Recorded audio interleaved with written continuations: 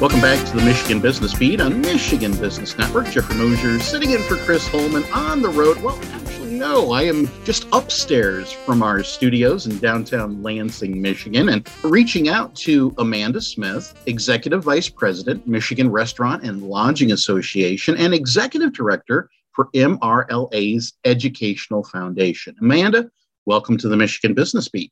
Well, thank you so much for having me. Tremendous. And well, here we are, July, the heart of the summer travel season in Great Lakes State. And even though in some ways we are recovering from the pandemic, the hospitality industry, particularly in Michigan, continues to suffer. So, Amanda, could you share with our listeners of the Michigan business community what the Michigan Restaurant and Lodging Association is currently seeing on this front?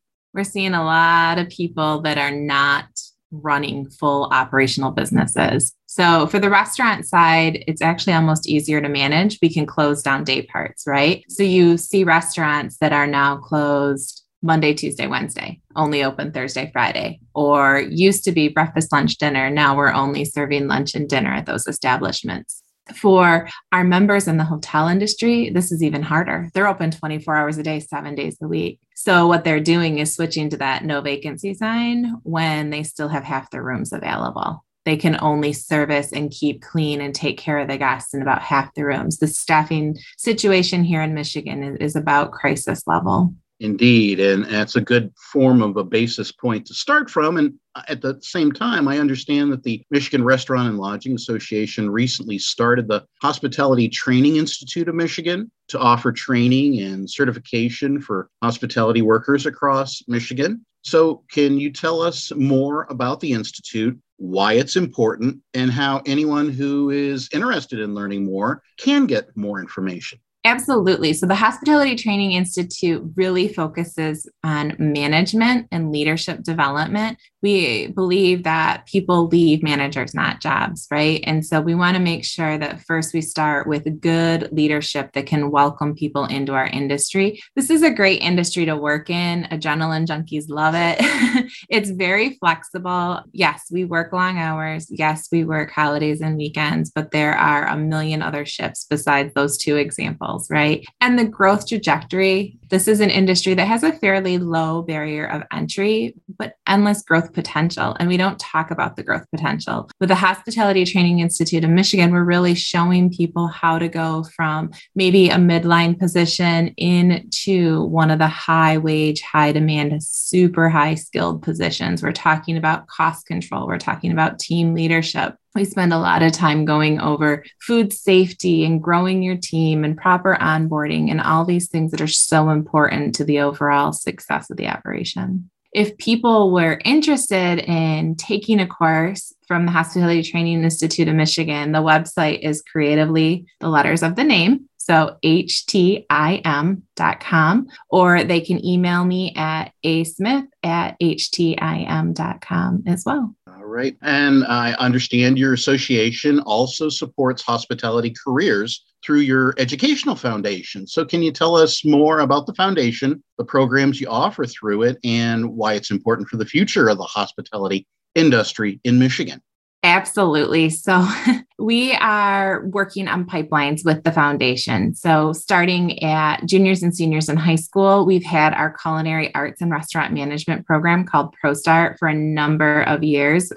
This will be our 22nd year with competition, but even longer as a program. And with that program, we teach kids foundational items to start their career. And we have articulated college credit to some of the universities and colleges in the state. We also are a pre-apprenticeship program with ProStart. So that aligns directly to a restaurant manager apprenticeship program, which we're really, really excited about. Hospitality hasn't been known for its apprenticeship programs. So we're very excited to offer those. And then we just got the hospitality and tourism management program approved through the Michigan Department of Education. So we're excited to see some of those programs start to show up in high schools across the state. Very excited to bring that to Michigan. We see Florida and North Carolina, South Carolina, other really tourism-driven economies have lots of these programs. So we're getting Michigan caught up on that front as well.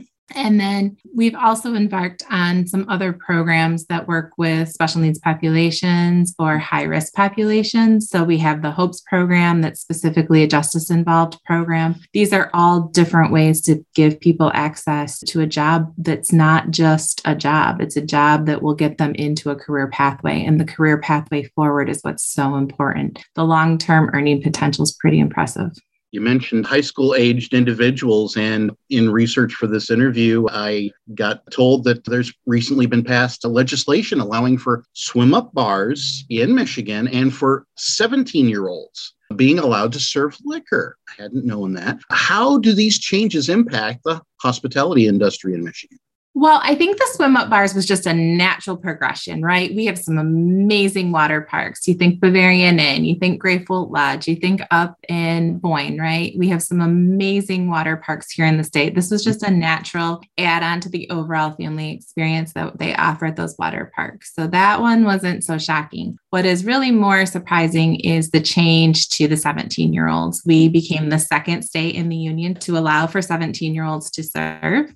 And I think this was a direct result of the challenges in getting employees. It opened up a whole nother pool of potential employees that can help work on premise. There's a few stipulations with the 17-year-old server law. One, they need to have alcohol training. They need to have on-premise alcohol training. They need to work at a restaurant that sells alcohol, not a bar. Right? It has to still be predominantly food sales with alcohol sales.